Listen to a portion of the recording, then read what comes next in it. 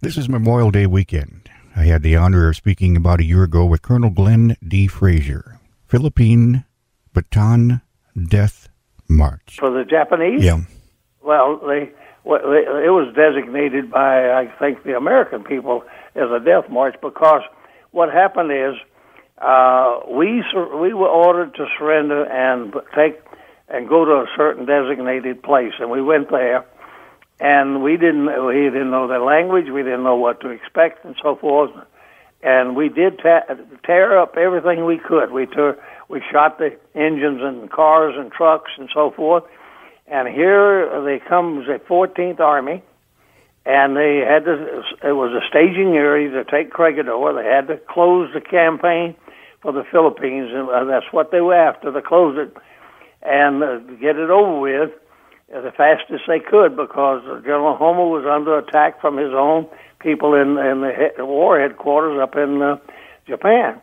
They couldn't go to Australia until they got the Philippines, so they had to, all right, so we got back in there, and they didn't know how many men and women, men and nurses and all, and people that we had.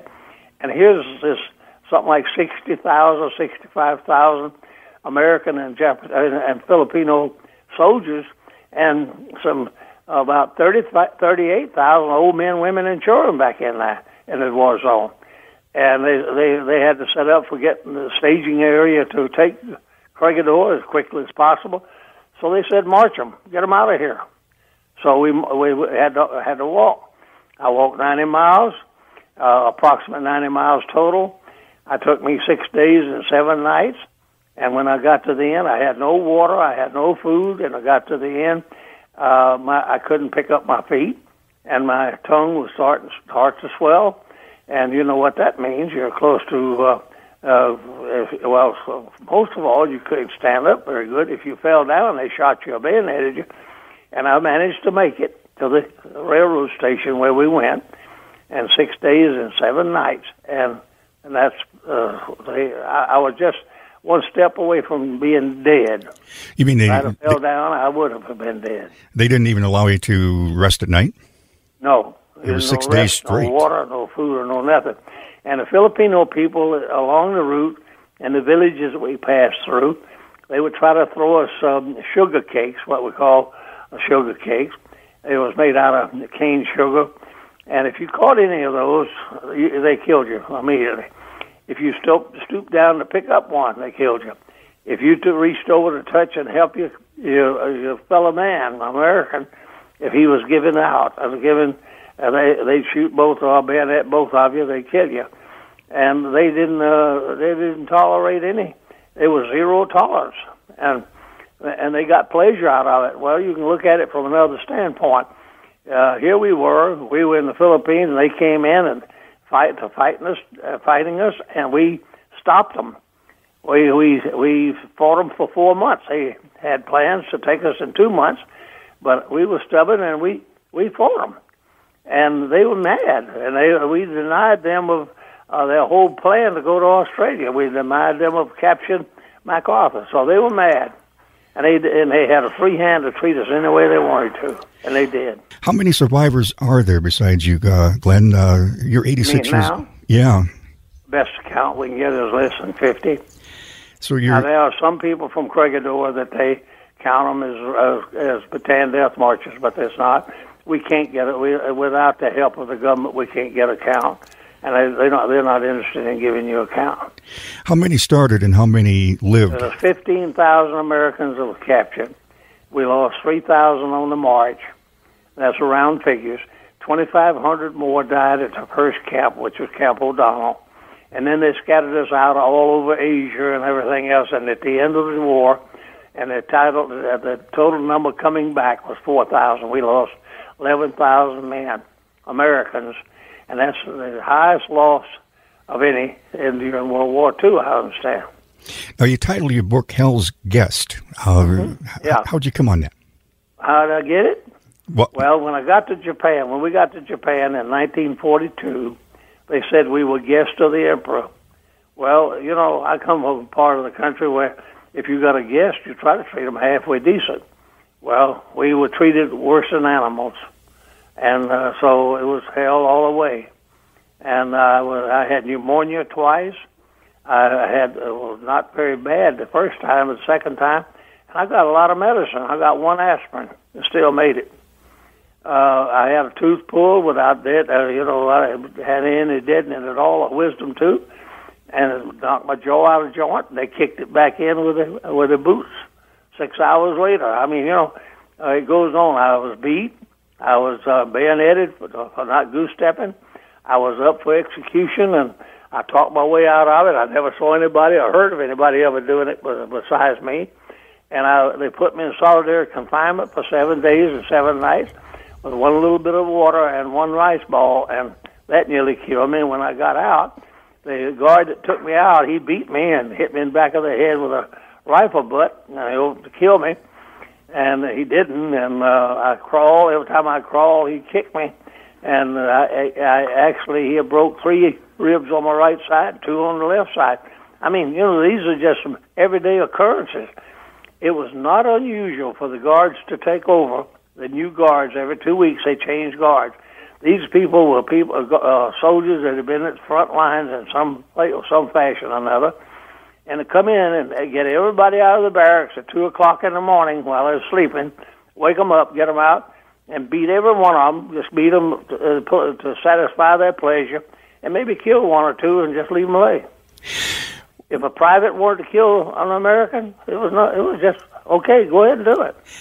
Colonel, a lot of your fellow soldiers back at that time, some that the ones that are still alive, it's hard for them to even talk about it. Some probably haven't talked about it at all, have they? That's right, exactly, yeah. What is that about soldiers that, I guess the only people that, can understand them is another soldier? Well, that's very true. I have I've been some help to some Iraq boys coming back that are suicidal. It took me 30 years let me tell you what, the hatred helped me fight them. The hatred helped me survive, and because I was determined to live, to see if I could be a witness to them getting what I thought they deserved.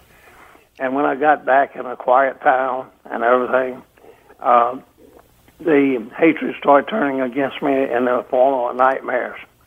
I had nightmares for 30 years. I was very stubborn. I couldn't. People talked to me about it. My pastor would talk to me, and I just say, "Look, you whistling up Dixie. I'm not going to forgive them. I mean, I can't forgive them. Everybody says I'm justified in hating them, and if I got a conversation going with you pretty quick, I'd find out if you hated the Japanese. If you didn't, I wouldn't have anything to do with you. I just wasted my time." So it came to a time that it was manifesting into my flesh, and I had to get rid of it. It took me 2.5 years to divest myself of it once I made up my mind. But it was tough to do. It was really tough. But if you was driving a Jap car, I hated you, and I'd pride myself in telling you. And after I did that, I'd say I'd go back to my promise to God and my pastor, and I'd say, I won't take that. I'm not going to go there again. And then I would, under my breath, I'd say, but I'd like to come out there and kick you. Well, back in World War II, they called it shell shock, or just get over it, is what they said. But PTSD is something that I think the Vietnam era, brought that out to where we understand that a little more. That's right. That's exactly right. They called it battle fatigue when I came home. In the 45 and 46, up in the 50s, if you were seeing a psychiatrist, you was nuts, and nobody wanted to have anything to do with you. So I couldn't tell my family I had to stay away from my family. I didn't have the pleasure of going to my mother and father's home, or our home, and spending the night in fear I would have one of these nightmares, and they'd know what was going on.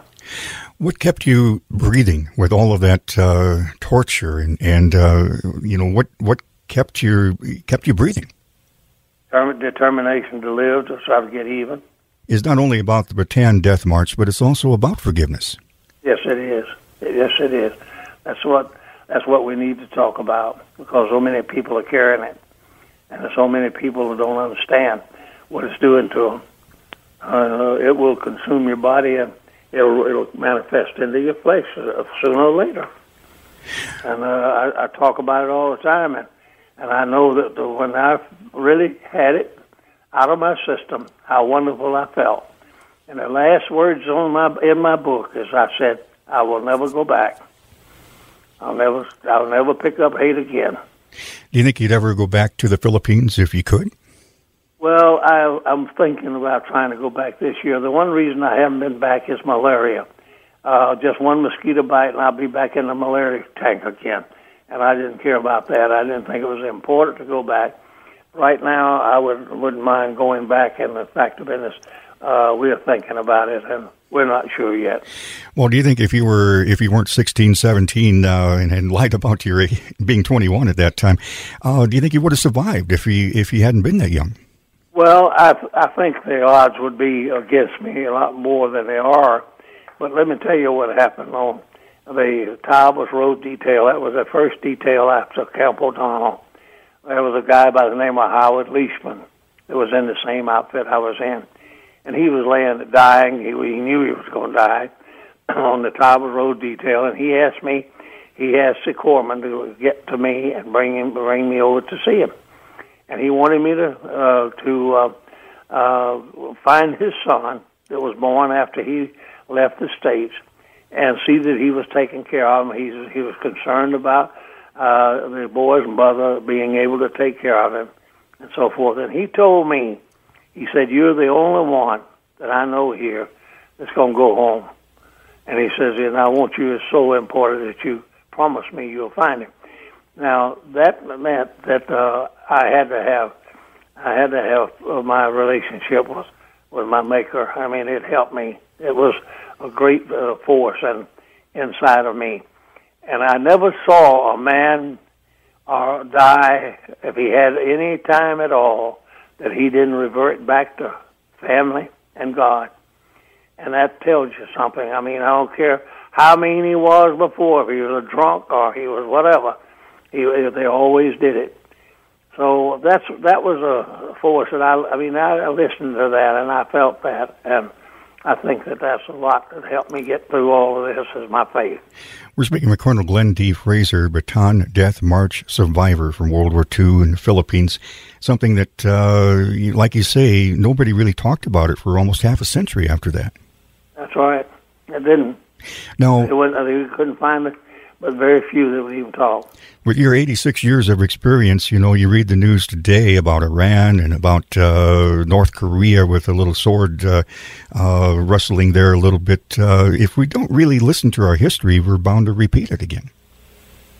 I think it's this is one thing that sort of gets me as to why we don't have a better understanding about our history, because you will repeat it if you don't watch. The Philippines Bataan Death March. Colonel Glenn D. Fraser. I was honored to have spoken to him about a year ago. This is Memorial Day weekend.